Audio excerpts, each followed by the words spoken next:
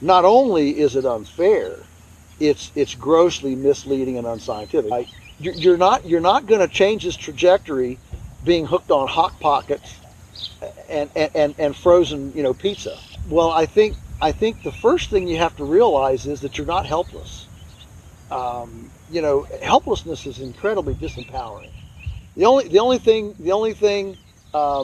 better than you meeting your dream is helping somebody else meet theirs. And I believe the world will always rise to embrace integrity, passionate, creative ideas. Ryan Muncie is probably the smartest guy I know. Trust me, Muncie is the nutrition guy. Ryan Muncie's out there trying to make the world better for all of us. The Optimal Performance Podcast is bold, edgy, creative, entertaining, and epic. Ryan Muncie is my go-to guy. Ryan Muncie he's the first guy I call. He's making people's lives better. Ryan Muncie's an innovator. What's up, guys? Ryan Muncie here. Welcome to another episode of the Optimal Performance Podcast. We have a really special episode for you this week. As you could hear, you may recognize in the teaser intro there the voice of the one and only Joel Salatin. Joel's world-famous farm, Polyface Farms, is only 90 minutes from where I live here in Virginia. I was lucky enough to get to spend half a day one Saturday morning a few weeks ago with Joel. So normally we like to get these podcasts out to you a lot faster. The turnaround time on this one was a little bit longer for a couple reasons. One, because it was on location. There was a little bit more editing that we needed to do. Two, I just got married and we were in Jamaica last week. So, yeah, that's awesome. Big update, big news there. But anyway, back to this episode. Joel is one of those guys who he's very magnetic. He's an amazing person. He vibrates at a really, really high level, and it's hard to not enjoy yourself around him. It's hard to not be inspired and motivated when you hear him speak. He's so smart on so many different levels. This is a great episode. It's not just about farming. We did have Joel on a podcast a few episodes ago. If you haven't listened to that one, go back and listen to that episode. I believe the title was The Truth About Agriculture and Money.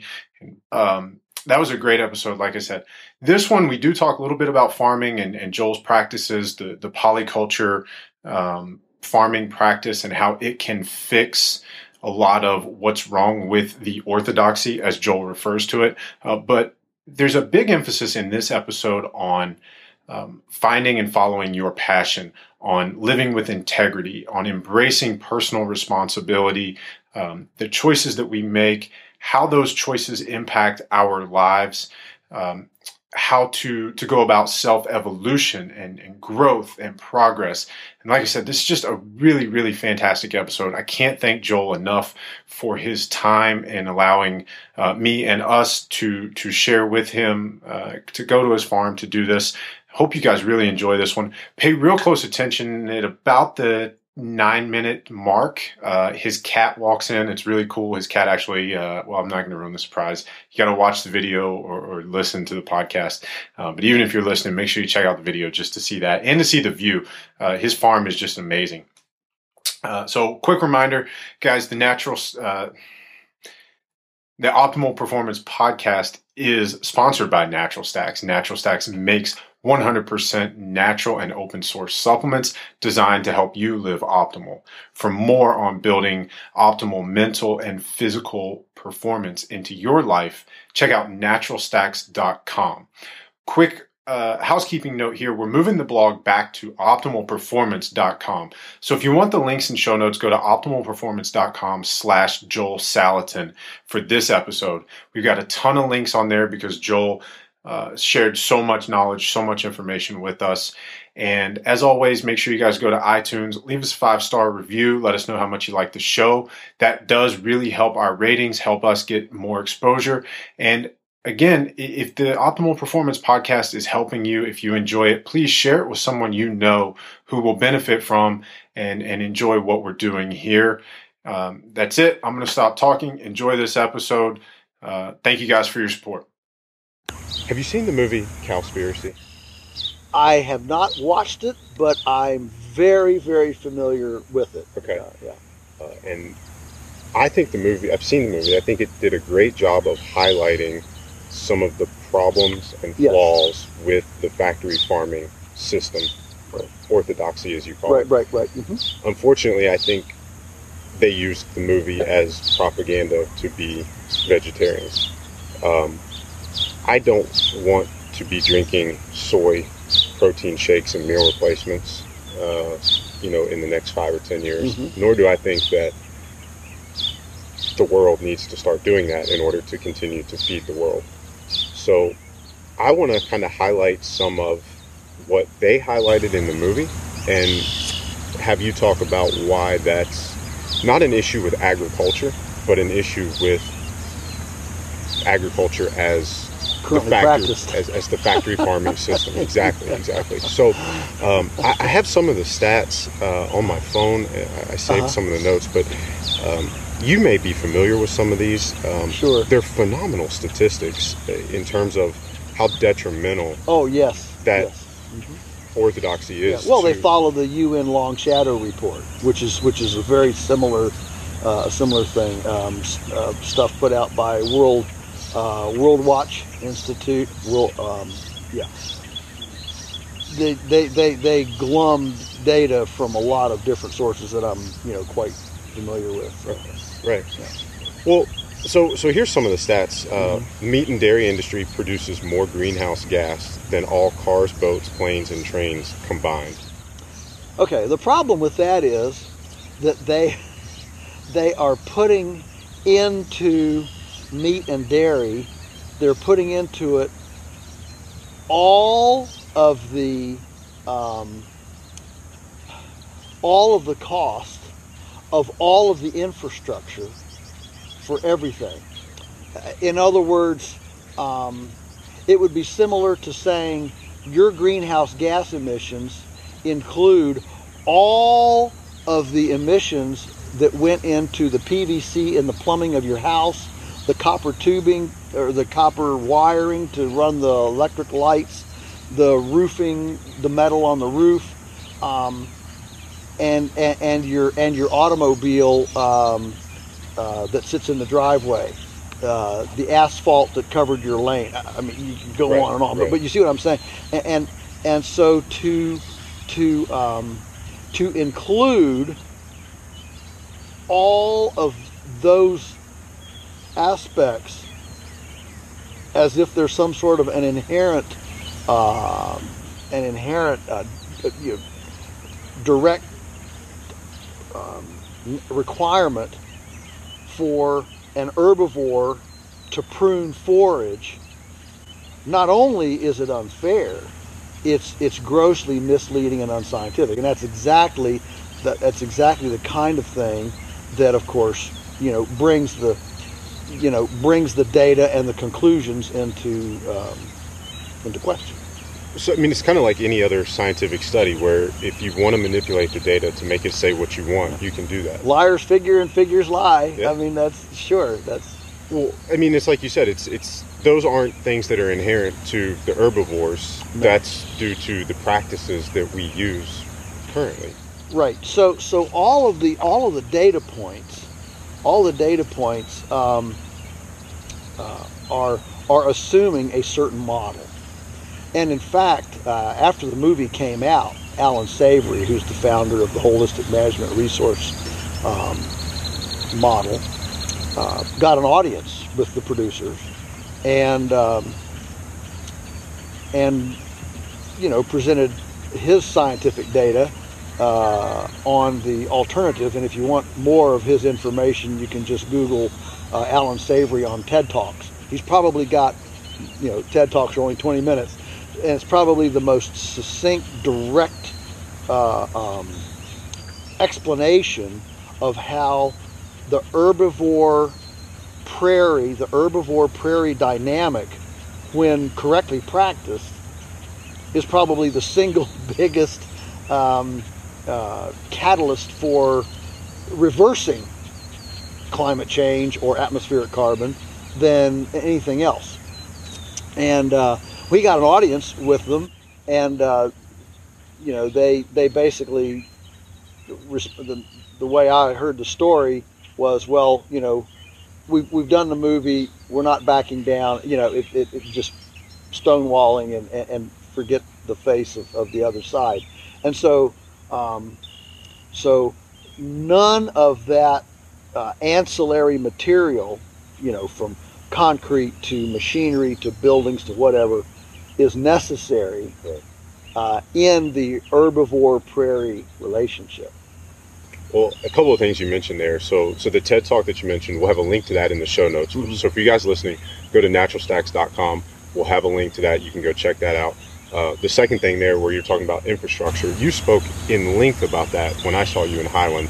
We covered that in a previous podcast. I believe it's episode 51. So if you guys go back and listen to that one, you'll hear Joel talk about how not investing in depreciating infrastructure is an incredible idea for any business. Yes. I mean, it works for farming because that's where you are. Absolutely. But that could be and should be, and you're seeing that now. I mean, the dematerialization of all businesses. Yes. It's Uber. It's why Netflix took over Blockbuster. Exactly. It's the Uberization. It's the Uberization of everything.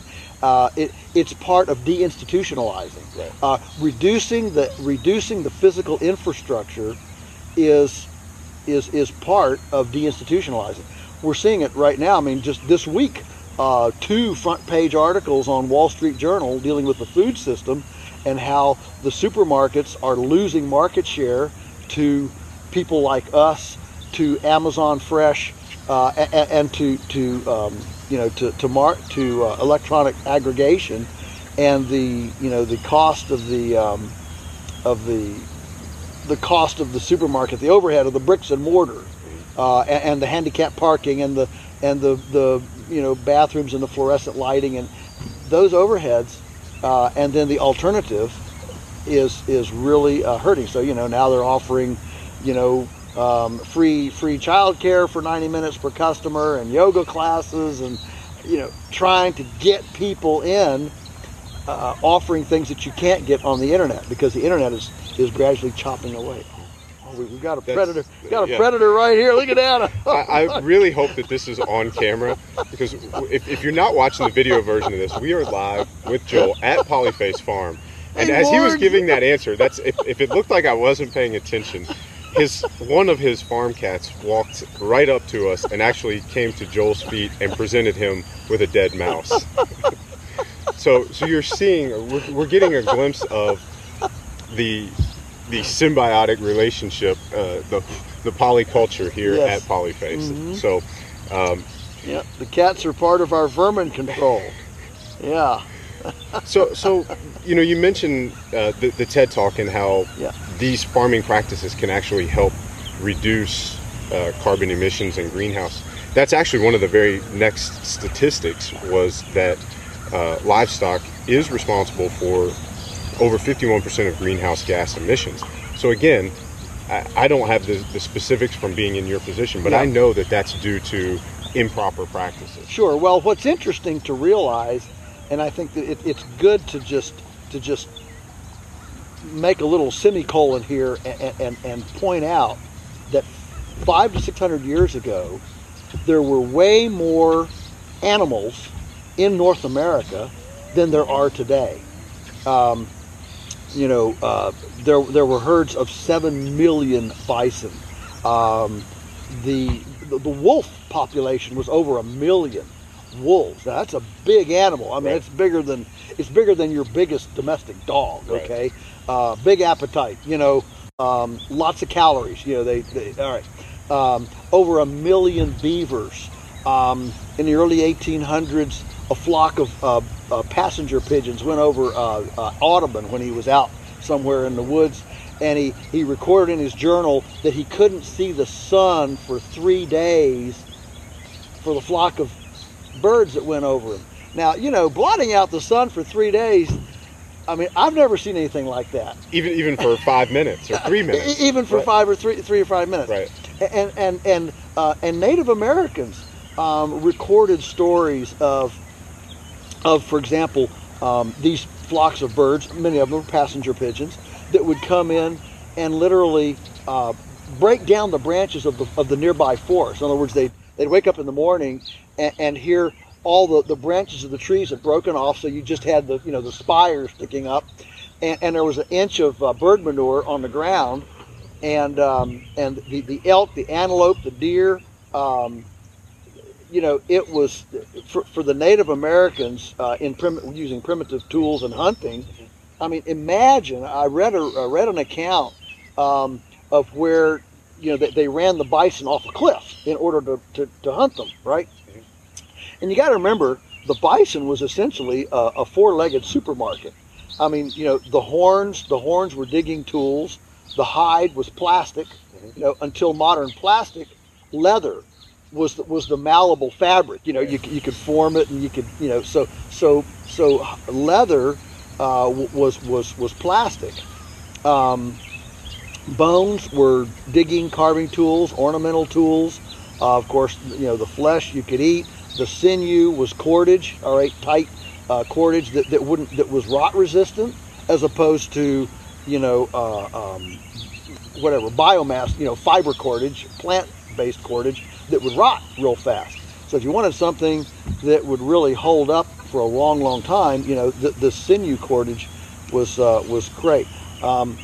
What I'm getting at is that the bison offered the tools, the shelter, and the food of peoples for a long time. Right.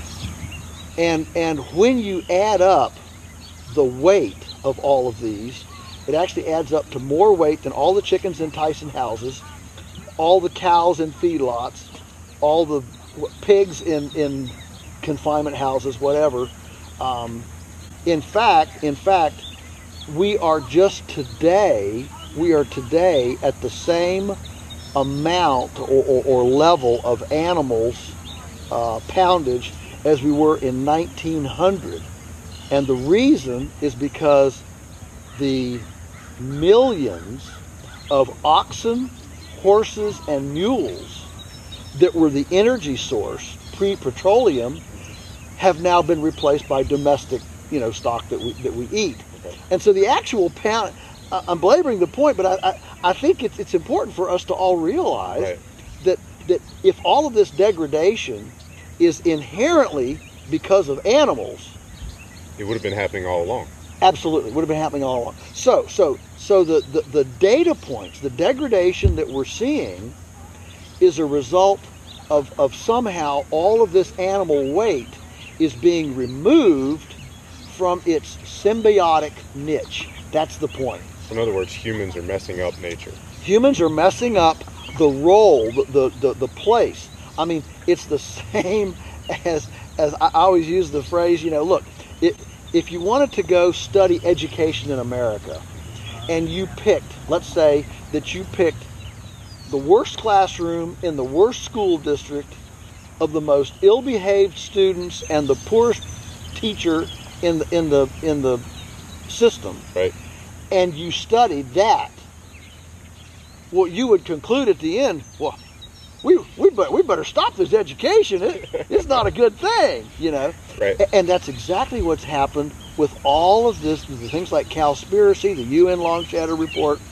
The data points are all taken from an incredibly incorrect system.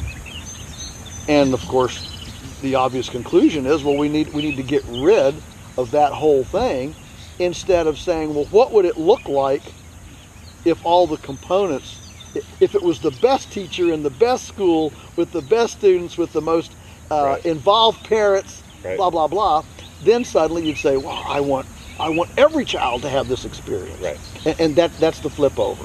That's an incredible analogy. I think that'll ring home or hit home with a lot of people listening. So, so just to be clear, I mean, the way that you farm, the way that you teach, and try to educate people about would be that ideal classroom Yes, education. the ideal classroom. And so here, where we're looking at, okay, so how did these herbivores function? Well, they functioned as prairie pruners, as pruners of the prairie, if you will. So we don't plant any seeds. It's all native or nativized grasses, legumes, forbs, this diversity. So you can go out here in the field, and in an acre there's 30 varieties of plants, as opposed to just corn or beans or alfalfa or squash or whatever. Okay, and that mosaic of diversity produces more various pollens. So as you look out, well, guess what? There's always something blooming. It's a blooming place, and a blooming place, encourages bees and bumblebees and the pollinators and spider webs and field mice and this plethora of life. Okay, comes, and so using the herbivores as prairie pruners here completely changes the sequestering of atmospheric carbon into the soil due to the explosive growth of the biomass that is stimulated by strategic pruning. So we're not just throwing herbivores out in a field willy-nilly. We're actually confining them to one-day spots using high-tech electric fencing, moving 1, 2, 3, 4, 5 days, and so any one spot is only pruned for 24 hours, and then it rests for 60 days, and then that pruning occurs again. Now, you talked about that at Highland when I saw you speak there. Are we going to get to see some of that on the tour today? Absolutely. Awesome. Yeah, we'll see that on the tour. Very cool. Now, you mentioned bees. That's a hot topic right now. There's a lot of people talking about bees. Yes. What's the big deal for people that may not know? One in 4 for sure, and arguably 1 in 3 bites of food that you eat require a bee to pollinate it. Some plants, pollinate just with like corn. Mm-hmm. Doesn't need bees. Now corn bees, has Monsanto. Well, the wind wafts the pollen. It's high. It shatters down onto the silks and corn nut. But most, let's say, 1 in 3 to 1 in 4, which is a lot, either a quarter to a third of every morsel of food that you eat requires a pollinator. So just imagine taking a third to a quarter of your diet options off the plate, and then of course, who knows then what else happens. Right. And so a lot of people see pollinators as kind of the canary in the mine. Right. They are the greatest, the most easily measurable barometer of ecosystem balance. Right. And when the pollinators are suffering, it's inevitable that other things will suffer as well. Just like the amphibians were kind of the barometer of DDT, of the pesticide insecticide. The three-legged salamanders, infertile frogs. The amphibian studies were the ones that eventually drove public policy. And I would suggest that today we're entering a kind of a round 2 of that, where the pollinators are going to begin to drive awareness and policy and things going forward. So since we're kind of on the cusp of that, and let's assume some people listening haven't read this or aren't aware, what's going on with the bees and the other pollinators? Well, the collapse. There's a thing called colony collapse disorder, and it's where a colony of bees will literally just die out. Now they've always died out. I mean, they're living things, and living things, live and die, and there's a certain amount. But we've never seen the kind of numbers, the kind of percentages in loss that we have today. The jury is still out as to exactly why. Certainly, there are indicators that chemicals cause a problem. There's another indicator that moving the bees around. You're familiar with these tractor trailer loads of bees that go from orchard to canola to whatever. Well, that's an extremely unnatural thing on bees. Bees like to stay in one place, and it's symptomatic of a monoculture segregated agriculture where you have way too much pollination requirement at a certain time in one place, that is symptomatic of a simplistic monocrop type production system, as opposed to a mosaic that has enough variety blossoming at different times to maintain a nice healthy bee population. Okay. That's one. And the third, there's another indicator that is, of course, mites, and there's numerous kinds of mites that are coming on. Are they helped? Are the mites stimulated by environmental factors? Probably yes. And so anyway, there are numerous factors, and don't know which one they are. All we can know for sure is that the significant percentage of loss of entire bee colonies is cause for concern. That's for sure. Right. So we'll have links to, there were a couple of things you mentioned in there too. Again, guys, go to naturalstacks.com. We'll have links to that, so you can go down that rabbit hole a little bit further if you want. I know Dave Asprey just had a podcast, and I forget who the guest was, but he talked at length about that. And there are a lot of wild pollinators too. Bumblebees and certain wasps and things like that, and those are being studied. Interestingly, last year and this year, we've participated in a Smithsonian study that includes pollinators. They're studying like 5 benchmarks, and one of them is pollinators. And here on our farm, they found a healthy population of all 8 Virginia bumblebee types. So that was pretty cool. That's really cool. I remember you mentioned that at the talk in Highland, and yeah. I mean, I think that's further evidence that when you see a decline everywhere else, mm-hmm. you're seeing ideal environment or ecosystem conditions here. Mm-hmm. Exactly. Yeah, right. So it's further evidence that what you're doing here mm-hmm. is working, and working at the ideal level. I mean, it's optimal. Right. So for you guys listening, if we haven't mentioned it, Joel's giving what he calls the Lunatic Farm Tour today. So we're going to have a hard stop. We've got about 30 minutes left, and I've got 2, I guess maybe non-farming, or we'll kind of shift gears a little bit. And one of the things that you speak about is how we can kind of apply what you do here as kind of something to drive change, as an antidote for cultural maladies, is the way that you put it. I love that, because that's what our podcast is all about. Uh-huh. We're people who are into that self-evolution and, mm-hmm. and constantly growing, mm-hmm. and trying to become the best version of ourselves that we mm-hmm. can be. Mm-hmm. So how can you talk about integrity farming? How can we use that, but also in terms of health, food, fitness, in that movement? In your words, for principles for a floundering culture? Yeah, well, I think the first thing you have to realize is that you're not helpless. Helplessness is incredibly disempowering, and if you're going and if you really latch hold of the fact that, man, I can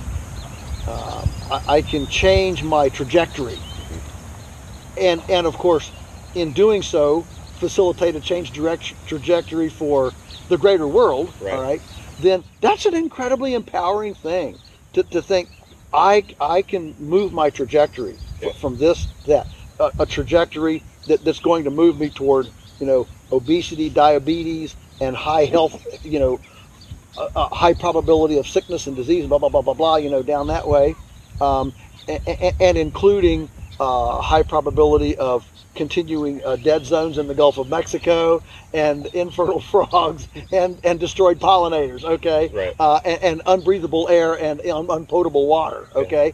Yeah. To a trajectory that is one of vibrant health, personally, relationally, and then ecologically, moving on out. And that's an incredibly empowering thing. So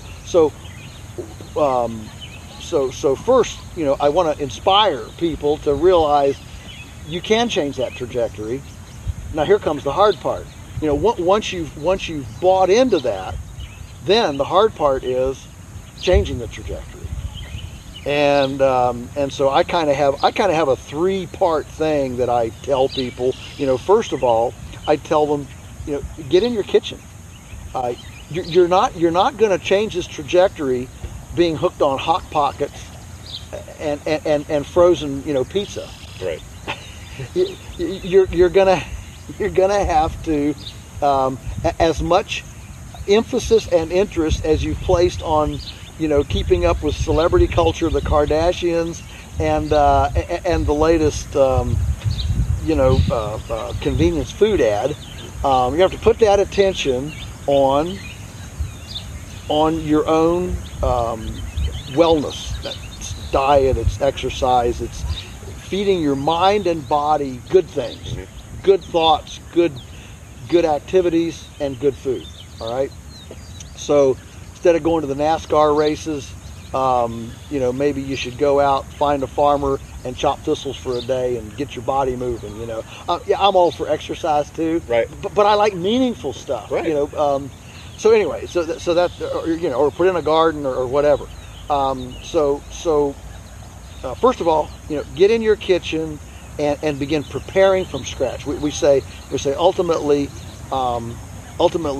personal integrity starts with home centricity.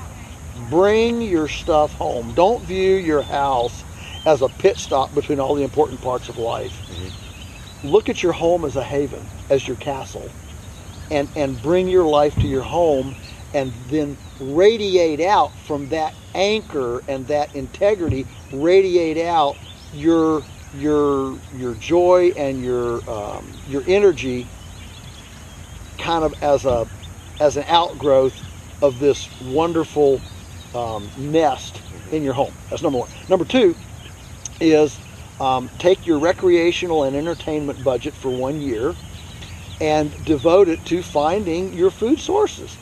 Every community now has really good farmers around it. That wasn't the case 20 years ago, but we're on a tsunami. And I'll tell you something. I speak all over the world, and I talk to thousands and thousands of farmers who are just on the cusp. They need, if I had 10 more customers, I could quit my town job and farm full time. You could be the catalyst, right, to letting them meet their dream. Right. And wow, that is something cool to do. To have a guy come and say, you viscerally, physically, tangibly enabled me to meet my dream. I mean, the only thing better than you meeting your dream is helping somebody else meet theirs. Right. So every community has, good farmers, good sources, good places. You won't find it in the supermarket. You have to put a little bit of time in it. But there's an entire kind of a subculture, if you will, percolating under the radar that is offering things. So find that out. And number three, I always encourage people, do something for yourself. I don't care if it's a tomato in a flower pot. To enjoy the miracle of seed plant nourishment. Just participate in the majesty and the mysticalness of life.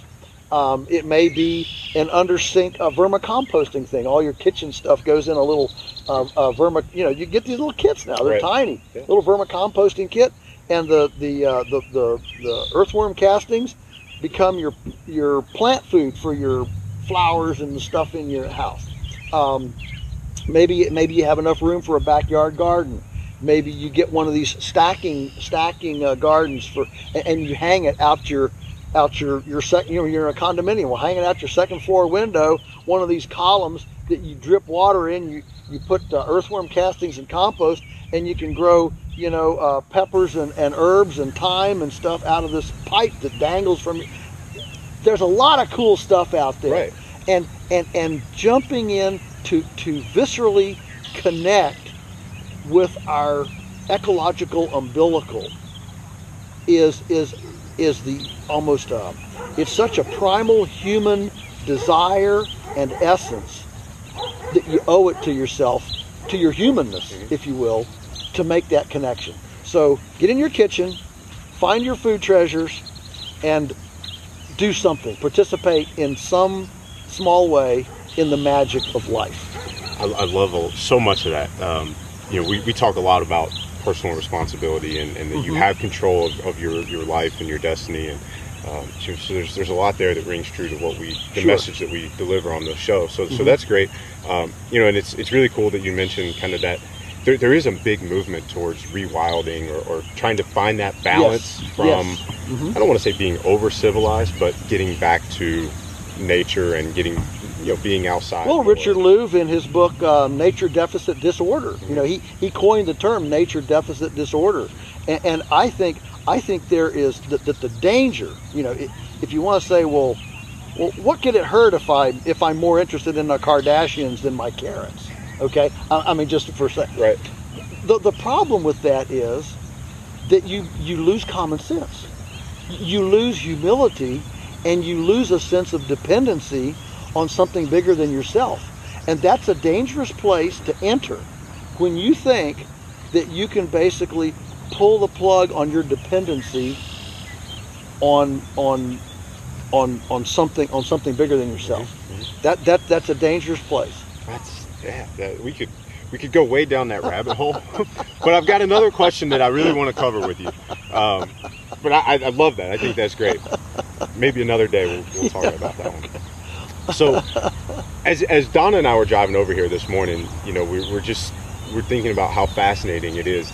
First of all, this place is beautiful. If you guys are not, if you're just listening, do yourself a favor and go check out the video, just so you can see like where we're sitting and what Joel's place looks like. But, it's very much like that first point you just said in the last question, where you've made this your home, you've made it the center of what you do.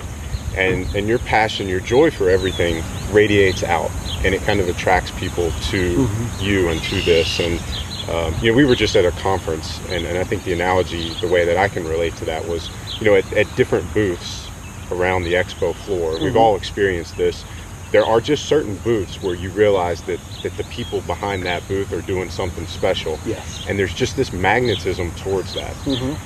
And Donna and I were talking about that as we drove over here, and it's fascinating and inspiring that you have, at some point, I remember you talking about this in Highland, where, it was a family decision that you guys were going to turn this place around, do what you did.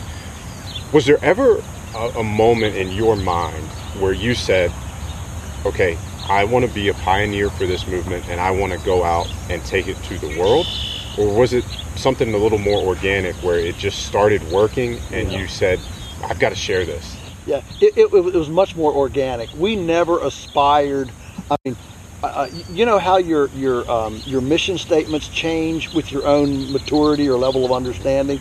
So when Teresa and I got married and came back, and we wanted to farm, our mission statement was very simple: make a living on the farm. I mean, it was as simple as that. We, our family, my mom and dad, they both worked town jobs to buy the farm in the 1960s. And so when Teresa and I were able to start at the end of the 70s and in the 80s, we had this raw land. It was in pretty rough shape, but we had that as a platform. And looking back, she came from a farm family. Her dad was a school teacher. Her mom was a secretary. In other words, they were farmers, but they were not making a full-time living. Right. That's a huge, and many farmers today, if not most, actually run the farm as a weekend farm or after-hours farm and work in town to support the farm addiction. Right. I totally get that, because that was our legacy. And Teresa and I, we said, why can't we make a full-time living here? And so we had a good foundation. We had a good philosophy of this, ecological, non-chemical, direct market approach. And so it was very simple: make a full-time living, and that's exactly what we did. Then what happened was that we were successful, and the world discovered us, literally. And we got featured in a couple magazine articles and some media came, and the next thing you knew, the phone was ringing off the hook saying, how do you do this? How do you do that? What was the first time you realized, like, okay, we might be getting famous? Was it Food Inc. or was it before that? Oh, way before that. It would have been in about 1988. Okay. Way back. I was asked to speak at the Virginia Association for Biological Farming annual meeting. It was held in Charlottesville that year, and I was asked to speak, and they only gave me 30 minutes because I was a little bit, young and untried and untrue and whatever. Not untrue, but just untried. Right. And the organizers, you don't risk but so much on this the new guy. The right? new guy, right? He's the new guy, right? And so they gave me just 30 minutes before lunch, and so I put together a PowerPoint. Well, it wasn't it was a slide program back then, the Kodak carousel, right? Back in the 80s, and practiced. I actually, I knew I had 30 minutes, so I would practice in front of a mirror with a clock. I say, I've got to be at this slide, at 10 minutes, and this one at... Notice the preparation. Yeah. If you get an opportunity, go in prepared. Yeah. Right? Prayer. Okay. So I had this, carefully timed, and so I went in. I went into the thing, and I started in, and I kept getting interrupted by applause, by laughter. I mean, I had this thing, I had this thing down, and as it turned out, they wanted to cut me off at 25 minutes and not 30, and a guy stood up and came over. Well, the crowd almost mutinied. No, let him talk, let him go. And so they gave me another 10 minutes, and I finished up and got done. The room erupted in a standing ovation. And I still remember, that's been 35 years ago. Yeah. I still remember it like yesterday. It was so, well, the energy was just, and just the affirmation. Yeah. We believe, right. It was really, really powerful. And at that moment, I realized, well, we've got a message here that resonates with people to their deepest soul. And that's powerful. And I'm sure that, not only does that energize you to come back and continue doing what you're doing, but even to dig deeper and find better ways to do what you're doing so that when you take it out to the public, sure. that you're bringing them the very best, not the beta version of it, but right. the optimal. Absolutely. Right. We learn every day, every year. We make tweaks, we make refinements, we try new things, and some of them work, some of them don't, but we absolutely see ourselves as a testing ground now of the cutting edge stuff. So one of the things that we love about this show, and you and I were talking about it before we actually sat down, that you've been on the Joe Rogan show, one of the things that we agree draws people to that is that, he is inquisitive, he's a lifetime learner. Right. We love to use this as a platform to learn and to share that knowledge. Mm-hmm. One of the things that I find fascinating or inspiring about you is that you have continued to evolve and learn. Like you said, you speak all over the world now. Your skill set in 1979 right. was, okay, how do I make a living being a farmer?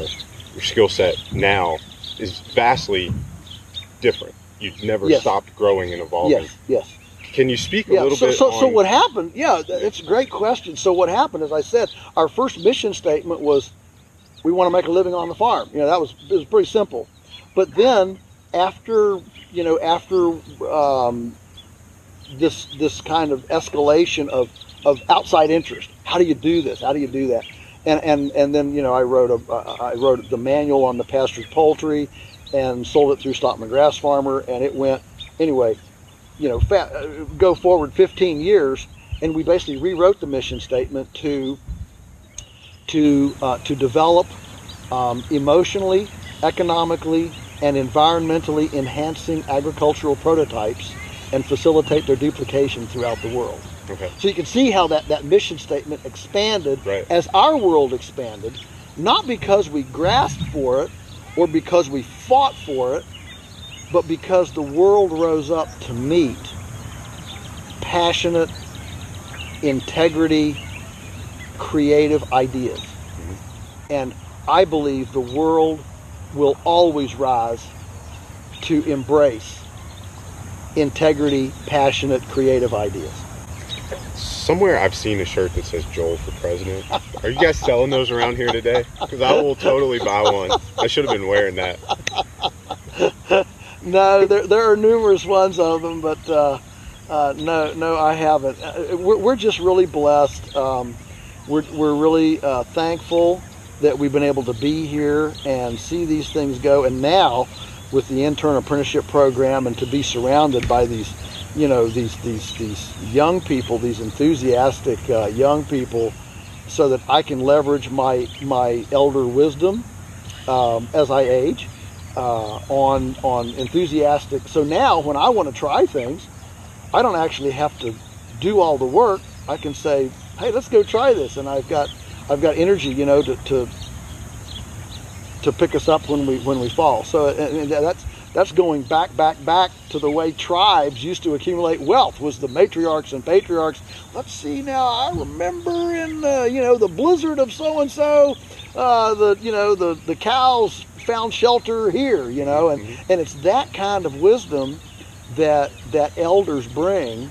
And if they're also blessed with a continued inquisitiveness and curiosity to grow, to leverage that on youthful enthusiasm is really a win-win combination. Yeah. Okay. So with that in mind, one of the questions that we ask all of our guests, and it's normally the very last question, this will be your next to last question.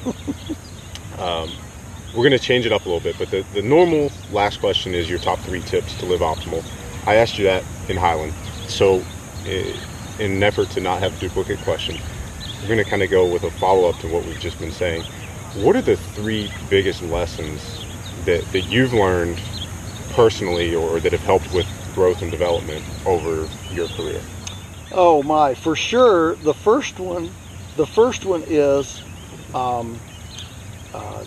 don't second guess your passion. Your passion is what it is. And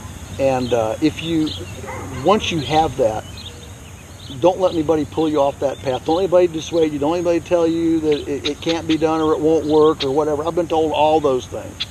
And my dad used to say, if at first you don't suck a seed, just suck until you do suck a seed. But just stay with that passion. I would say number 2 would be to realize that you don't have all the gifts and talents necessary probably to pull off your passion.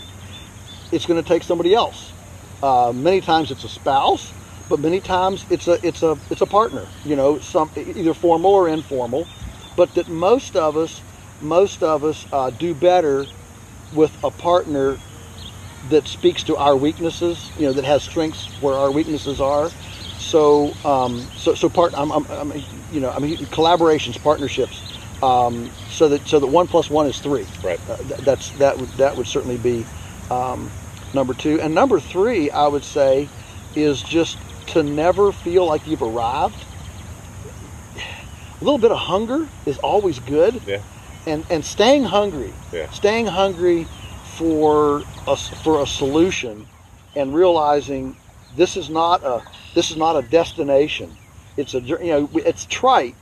But man, is that profound. Right. Because the day that you think, baby, I've got it, we've arrived, that's the day you quit living. Yeah, it is. You're right. It sounds kind of cliche, but when you go through life and you see people who do and don't embody that on either side, it's very obvious. Yeah, well, and I see it especially in my profession of farming. The average American farmer is 60 years old, and that means that's average. So there's a lot of farmers way over 60. Right. And I just spoke this week in Montana, and it was started as a ladies' day. It was called Ladies' Day on the Range, and it was sponsored by the Conservation District for women. Okay, and 2 weeks before I came, the powers that be said, if we're going to bring him in here, we ought to have the men listen to him too. And so 2 weeks before I came, they opened it up to the men.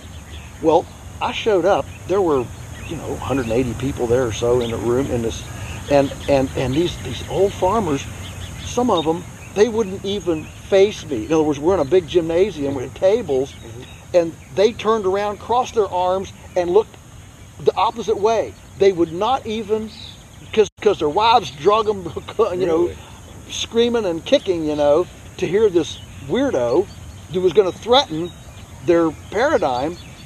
And by the end of the day, every one of them was turned around smiling. And I made a big point of it because